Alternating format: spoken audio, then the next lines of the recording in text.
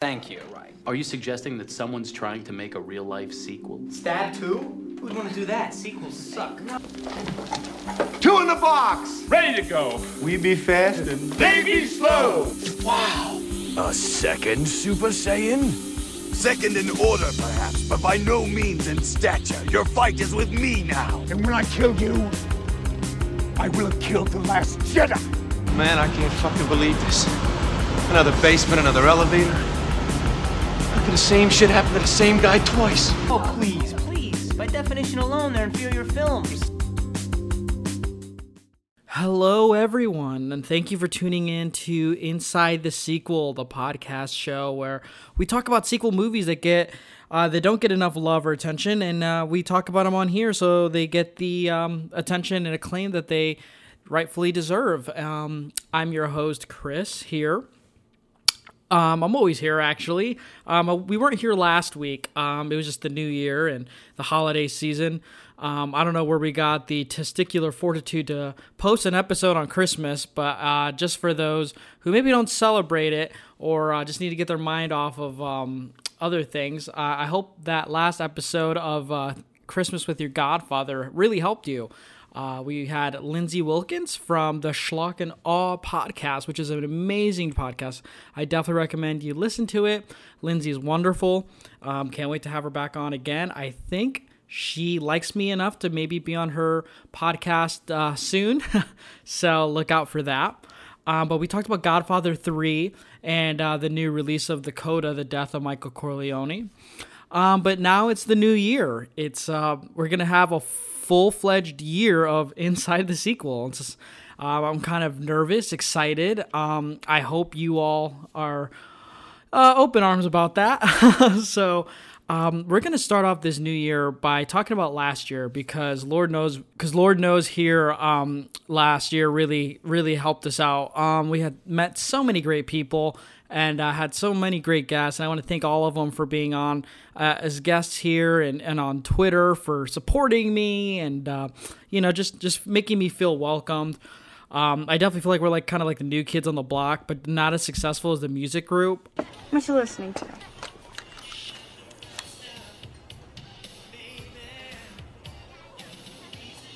New Kids on the Block. I don't even like them. I was just late. You're the new kid, right? But I don't know why that's funny for me, but I guess it is. So I thought we'd start safe with 2021. My New Year's resolution at some point is to talk about Beverly Hills Chihuahua 2. I just need to find the right person for it. I'm still on the search for that. Oh, you kids are a mess. I told you I wanted you clean for the dog park. I don't know where your father is, but when he hears about this, he's gonna be so mad. Incoming! Let me show you how the big dogs do it.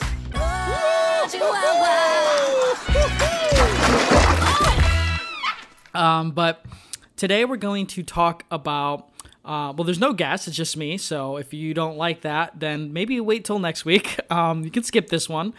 But today it's just me on the mic. It's off the cuff, straight up, just talk between you and me. And last year was a weird one. A lot of movies were watched, and we started this podcast we had an unsuccessful podcast prior to, but we won't talk about that. But then we got this idea here for sequel films, and I think that really cemented kind of my movie watching, and I decided to start the new year with giving you all my top 5 sequels that I watched in 2020. And they're not even going to be like, some of them are probably we did episodes on. A few of them I just watched personally, just haven't gotten around to talking about them. But I just thought maybe if you want to know a little bit and pick my brain, if you don't know, I'm crazy when I come to my movie viewings and my opinion sometimes. So I thought maybe it'd be fun to just kind of go through memory lane and talk about some movies maybe I didn't get the chance to on this podcast. If you want to see what I look like because I sound funny on the mic, then you should definitely check out also our YouTube channel, which is Hertastic Reviews, that's where we do top 5s. We talk about movies. I give Blu-ray tip reviews and such and so on.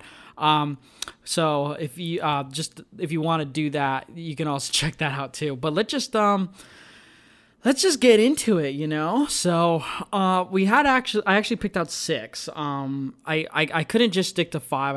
I always have to do an honorable mention because movies are like babies for me. Like, I want to give each of them their respect and their attention. So top 5s I love to do because it's not so long as the top 10, and I kind of forget by the time I get to 5. So we just kind of cut in half there. But we'll have one honorable mention. That one is actually Pet Sematary 2 from 1992. Not the only sequel we're going to talk about from that year on this episode, but yeah, so we did an episode of that. We had Daniel Upler from Cobwebs hopped on this podcast, and Daniel, if you don't know, is my longtime secret crush, and I don't know if he listens to the podcast, but so I think it's safe to say that on here. But he hopped on here, and we talked about Pet Sematary in the first and the second, but the second one came by surprise for me. I can't believe how amazing Pet Sematary 2 was, and I absolutely love it to death. I own the Blu-ray now, and it'll be a movie I think I'll always champion now, which I mean, if you listen to this podcast, you know that's what we try to do here. We try to bring to light some of these sequels that get forgotten, or maybe are a little bit better than people give them credit for. But yeah, Pet Sematary 2 it was just a fun podcast episode. Whenever Daniel and I feel like are on the mics together, I just learn a lot, and then I feel like I can make him laugh, so I kind of get some points there. But yeah, just gotta love Pet Sematary 2. Edward Furlong on there. Mary Lambert directs that one again, just like in the first one, and but that just misses the cut because there was just a couple more movies I wanted to talk about that I watched that I really liked.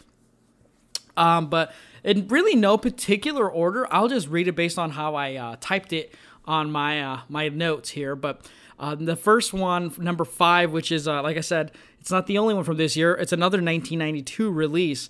And that was Police Story 3 from 1992.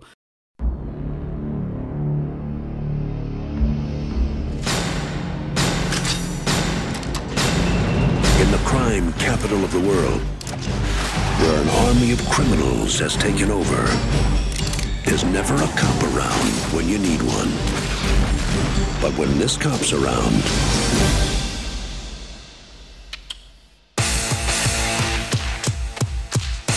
one is all you need. That was directed by Stanley Tong. And that's a Jackie Chan film. It's the third of his Police Story movies. It's actually called Police Story 3 Super Cop. I watched this, I'm going to say the beginning of the summer maybe. But it stars Jackie Chan again as the hero of Kevin. And Michelle Yeoh is on this one. If you don't remember her, she was on Crouching Tiger, Hidden Dragon as well. I absolutely loved this movie. The Police Story trilogy. There's so many more. There's Police Story. There's the Crime Story franchise. There's just these Hong Kong martial arts movies with Jackie Chan are just terrific. The first one is untouchable. Like, good God. Like, the first Police Story is phenomenal. And then the second one is a very solid follow-up to it. But personally, for me, I would say Super Cop is a little bit better than 2. But 2 feels of the same world as, I mean, they're all the same world, but 2 feels just like directly right after the first. Super Cop 3 feels a little different, a little bit more of a budget on that, and I think that's what gives it its strengths. And it's pretty funny as well. Jackie Chan, he's kind of doing like these Charlie Chaplin comedy bits with his martial arts skills, and I would never have thought that kind of comedy would work with these movies, but boy, does it. And of course, like I said, like the action set pieces are unmatched. They're just phenomenal. Also, the most important thing about this one was it wasn't directed by Jackie. It was the first 2 were directed by Jackie Chan, which makes it even more that impressive. But in Super Cop 3, he's a little bit more of a badass. He's kind of funny because he has to go and hijack like this crime henchman and join his gang, and he's joined the Super Cop group, which is kind of funny. Like it's a branch of the police, and yeah, just a little bit more money in this one. You get some really cool action set pieces, and like I said, I think Michelle Yeoh really steals the show in this movie, because as the female characters in these Police Story movies are, it's mostly just been May, which is Jackie's girlfriend, played by Maggie Cheung. She's kind of like always getting beat up or kidnapped or something. She's like the Princess Peach of these movies. But Yes, I don't know. I just like Michelle. She's his partner in this movie because he can't just do it by himself. He has a part where he fights, like, it's near the end, where he fights on top of a train and there's like a helicopter, and they both just go at it, and it's phenomenal. I don't know. I just think it's just really great because Jackie Chan, Kevin, has to like hide his identity and act as one of these henchmen, and it kind of works. I'm not gonna lie, because like he's technically like undercover, so like the police think he's a gangster, and then like the gangsters don't think he's a police officer too. So he has to tiptoe through both of these situations. It's kind of funny. So yeah, Police Story 3, I definitely recommend you all check out. The next movie I definitely want to talk about next is maybe a little controversial, and I was definitely late to the party on it. I'm glad I got a chance to finally watch it, and that was the 2019 release of 3 from Hell.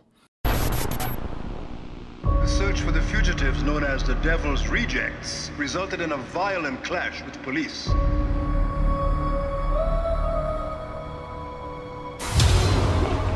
Chances for survival are less than 1,000,000 to 1. There's no justice in this world. I am justice. They're trying to blame us, but we didn't do it. Free the 3! Free the 3! Free the 3! Free the 3! 3 from Hell was an anticipated movie of mine, and I missed it in theaters. And when I heard it was a mixed reviewed movie, I was kind of not as excited, I guess, to watch it. But I mean, at the end of the day, I still was thinking it's a new Rob Zombie movie, so I have to see that. And Bill Moseley was in it too. So I finally got around to watching 3 from Hell. And when you watch it back to back, probably with The Devil's Rejects, it's definitely a fall from grace. However, that being said, any of the forgiving Rob Zombie apologist that I am, I still think it's a pretty great movie.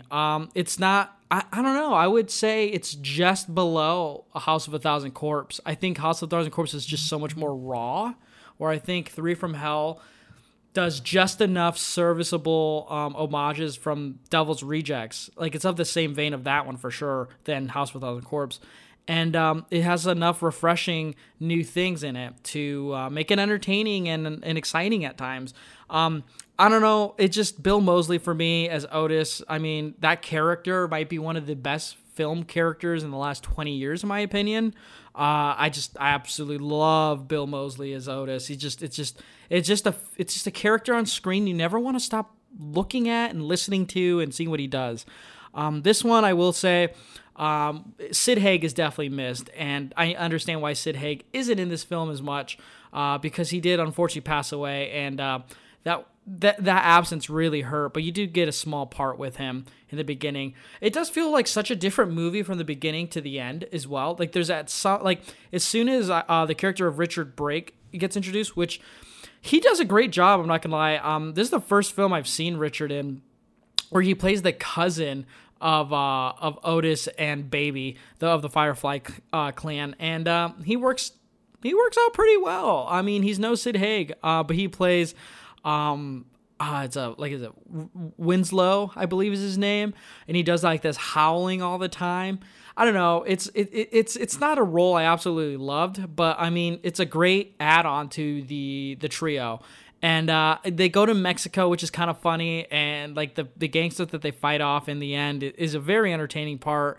I feel like this is the most vulnerable the Fireflies get, though, too, which is something you didn't think you'd see. So I really applaud Rob Zombie for that. But again, it just feels like such a different movie halfway through, because the first part is trying to get Baby out of prison, and I don't know, it just feels like, you know, like, okay, this is the Rob Zombie we know. And then about after they escape, then it feels like a completely different movie. It feels like a road film for Rob, honestly. And that, you know, I wasn't expecting that at all, at least from the trailers. And it's a little long at about, just under 2 hours, which I'm not complaining too long about, but it was a little different of a take for me. But I think for Rob to make this movie when he did, I think kind of cements this trilogy for him. I think it's now that it's a trilogy instead of a double pack, I think more people will be inclined to watch this trilogy all the way through. It's just again, sometimes the number, here's the thing with sequels. When you get to that third film, if it make or break, it's not a make or break situation. I think sequels have that difficult task. But once you get to the third movie of a trilogy, man, you're just happy you got a third movie. So honestly, at that point, we're just respecting that we got another film. That's how I always looked at the third installment of films. Now, if they're great, I mean, Mazel Tov, like that's amazing. Like that's congrats. Like that's a Scream 3 tier. That's like Return of the King, or, you know, Return of the Jedi. Like you're there. And then sometimes you get like a RoboCop 3. You know, like RoboCop 3 by no means is good. Or it doesn't have anything that you loved from the first two, but it's still a RoboCop movie, and that means something. So 3 from Hell's kind of in that middle ground there. Like it's a Firefly trilogy film. It's a Rob Zombie movie, so can't complain there.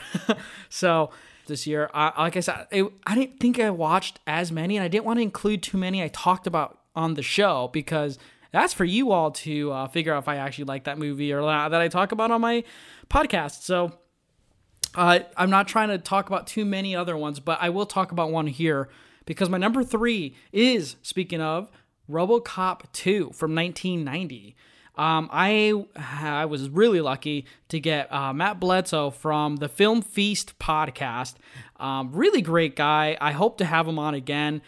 He's doing really great stuff. It sounds like he's really like he's working on a lot of stuff right now, which is exciting because his episodes on his podcast are just, they can go anywhere, which is great. He can talk 1 week. He can talk about something like a RoboCop, but then he can talk about like a fantasy movie, which is insane. So it's like, I love that variety, and you just never know what he's going to post. And I don't think he's actually missed yet. So, good job, Matt, and thank you for blessing us with your presence when we talked about the RoboCop 2 film.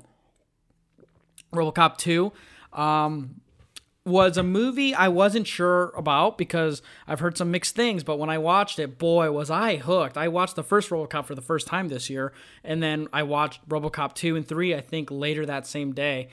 And man, I was pleasantly surprised with RoboCop 2. I really did not expect it to really get me like it did. Directed by the same guy who did Empire Strikes Back. I would put RoboCop 2 is not in the same tier of Empire Strikes Back, but honestly, he does do a really good job of kind of steadying the ship while also like making things different, because I keep saying with this movie, it feels like it belongs in the same movie of RoboCop. It just feels like RoboCop extended, you know, like it just continues off what we got for the first one. And I really appreciate that because RoboCop 3 does something completely different. It just does not feel natural. It's not great. RoboCop 2, I think, is a really good follow-up, and there's a lot of originality in that too, while also kind of skipping some of the introductions that the first one did. You get to skip past that and get some more of the action. I don't know. I love the RoboCop films now. I can't believe it took me so long to finally get on that train. But I'm definitely on it. I punched my ticket and I don't want to get off. So RoboCop 2 is great. You can listen to that here on our Spotify or iTunes, however you listen to the Inside the Sequel. I definitely, if you haven't listened to it already, definitely recommend listening to Matt talk about this movie with me, because it was just such a fun time. I just really, really was not expecting it to be almost of the same height of the first one. Now, the first one I think is definitely a better movie, but I mean, 2 really tries to go for it, I feel like. And at one point there was parts of the movie where I was like, man, I wish the first one kind of did some of this that 2 did, you know. But I mean, the first one is still going to be an untouchable sci-fi movie. You just get like, you know, a treat in getting a sequel that's pretty entertaining. And yeah, I would say RoboCop 2 is definitely in the middle of the pack for me right there at number 3. The fourth, or the number 2, was one I was not expecting. We could talk about the first one that I originally was going to put down, but again, I didn't want to put another podcast episode movie that I've already done. So I opted at number 2 to put 1939's Son of Frankenstein. 20 years ago, in the barony of Frankenstein, a monster created by man stalked through the country, maiming and killing. In time, Frankenstein, maker of the monster, died. The monster disappeared. Now, after 20 years, the son of Frankenstein returns, and fear grips the village anew. A man tainted by the blood of his father can forget his human soul and carry on the diabolical work of the Frankenstein. As a man, I should destroy him. But as a scientist, I should do everything in my power to bring him back to conscious life. So I saw this movie with Daniel, and we had like an all-day marathon. Like it was I can't even remember like when we started at like what, 9 or 10, I think. I can't remember. We started this movie first in our all-day marathon with that. We had been planning for like 2 weeks. We had a stack. We had like a fat stack of Blu-rays that we had curated to watch for this whole day. And boy, it was blessed. It was like legitimate. It was like the cinema gods would be proud of us. The way we curated this was perfect. And that we started off with Son of Frankenstein. And honestly, I'm of the opinion if you want to start off a movie marathon, you got to start black and white. Like you just have to, regardless of the genre, you got to start black and white. Just something about the early morning, the drinking that cup of coffee, maybe eating breakfast, and just watching a great black and white early film. I don't know. It just feels like a classier Saturday morning cartoon kind of vibe for me. I don't know. That's how I've always looked at it. And I'd already seen the original Frankenstein, and then the first episode we ever did here, which I was very incredibly proud of, The Bride of Frankenstein. I did not expect to like Son of Frankenstein as well. It is an amazing film. Like, I don't know if people have talked about Son of Frankenstein and I'm just late to the party, because when it comes to these Universal monster movies, I am kind of new. I'm the new kid on the block, again, with these movies. But I finally did watch all the Universal monster movies this year. That was like my goal. And I did do a ranking on that on Twitter.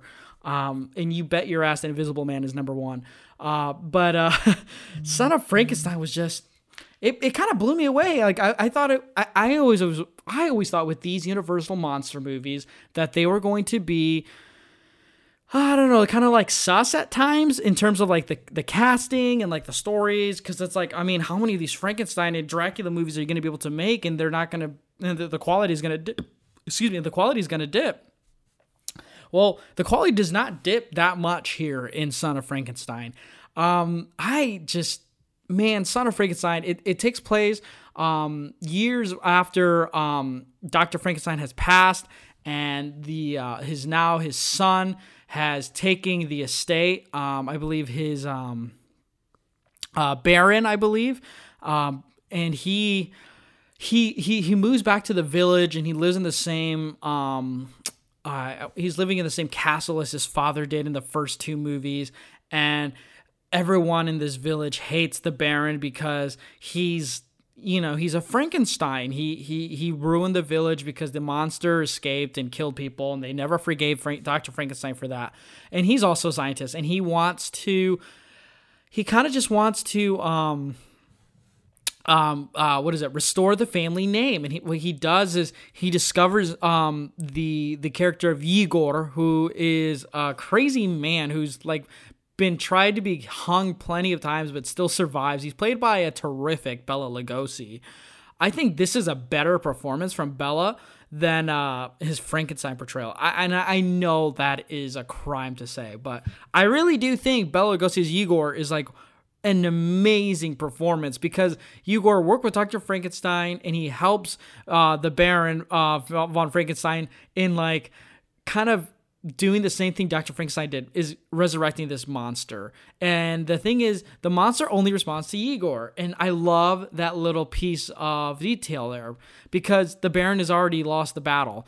And as soon as the monster arises again, he's played again by Boris Karloff. He's basically the same kind of monster, but I love to see his Shaggy and Scooby kind of relationship with Igor. Like, I can just tell they're just having fun and like, killing people and like causing mischief and Igor sneaking Boris Karloff all around the castle, and their poor kid, who just is such a sweet kid, but also says such terrifying things because he sees the monster like hiding and stalking him. It's just really great. And then you get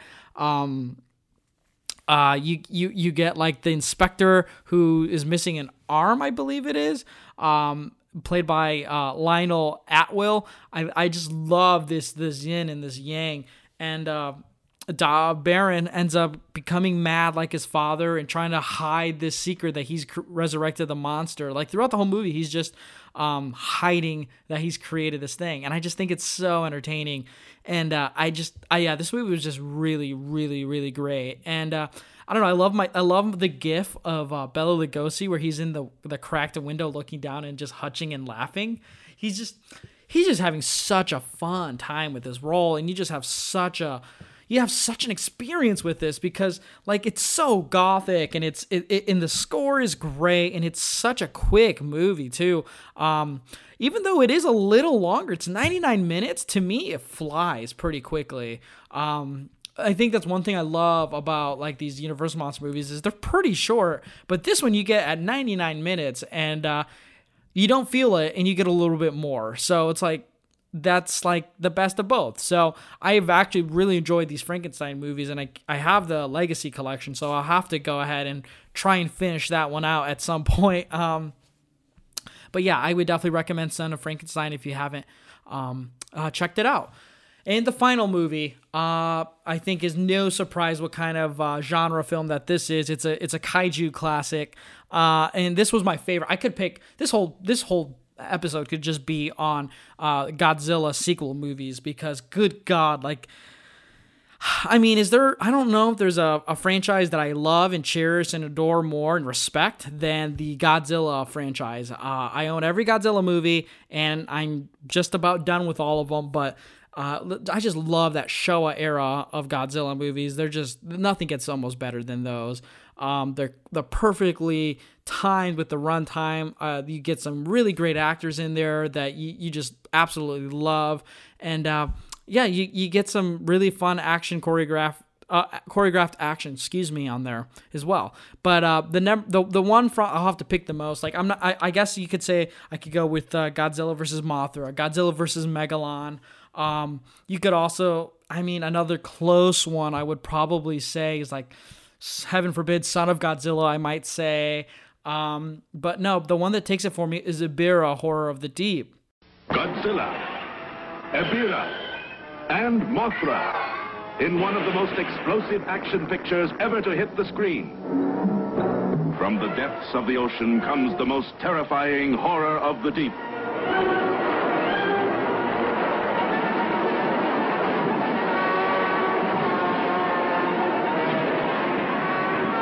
From within the mountain caves comes the dreaded monster Godzilla.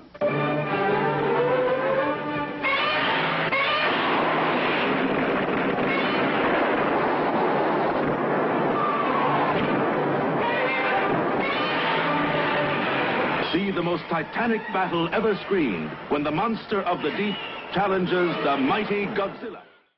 And I keep talking about this movie. It came out in 1966. And it has Mothra and Godzilla, and that alone is more than enough for you to enjoy a movie. When you have Mothra and Godzilla together, because first thing, they're foes, and then second, just having the character of Mothra there, you get two kaiju for the price of one. Honestly, and what I love about this movie, it has one of the greats that we love in these Showa films, which is Akira Takarada, who is in most of the Showa era films.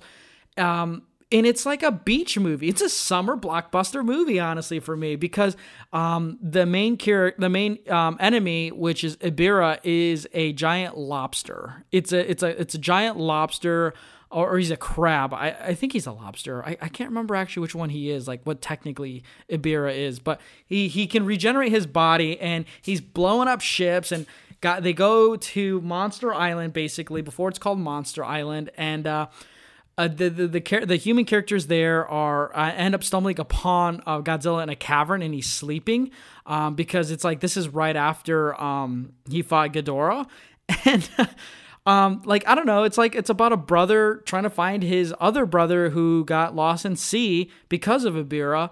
And he takes his friends with him after they went to like a dance contest, and they go and look for his brother, and then they come across the island, and they can't escape, and the natives there help them and Godzilla from destroying basically the evil. I feel silly in talking about it, but the evil soldiers that are on there, it's like a base there, and they're trying to kill Godzilla. Well, they wake him up to help save him, and there's a volcanic eruption because there's a bomb that detonates on the island, and Mothra comes and helps them. And honestly, it sounds like a lot, but it's directed by one of my favorite directors, Jun Fukuda.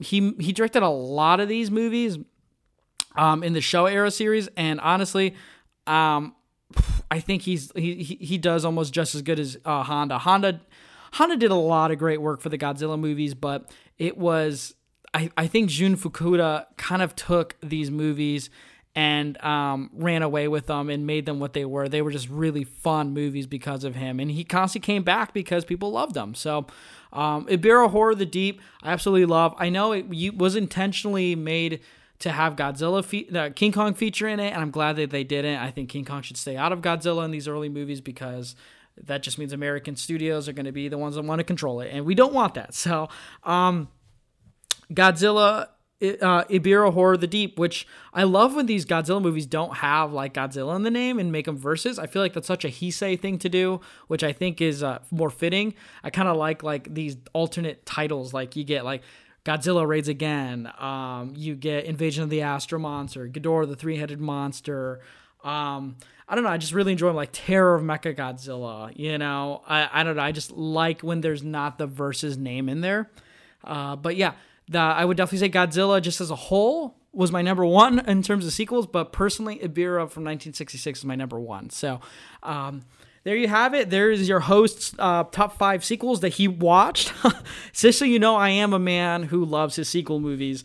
But I'm curious to know, when I upload these podcast episodes, I love to see the interactions and the comments, and I'm very curious to see, like, did you notice some, because 2020, Lord knows, it was just such a wild year. Did you catch yourself watching things maybe in a normal year under different circumstances you maybe weren't watching? Because that was definitely the case for me.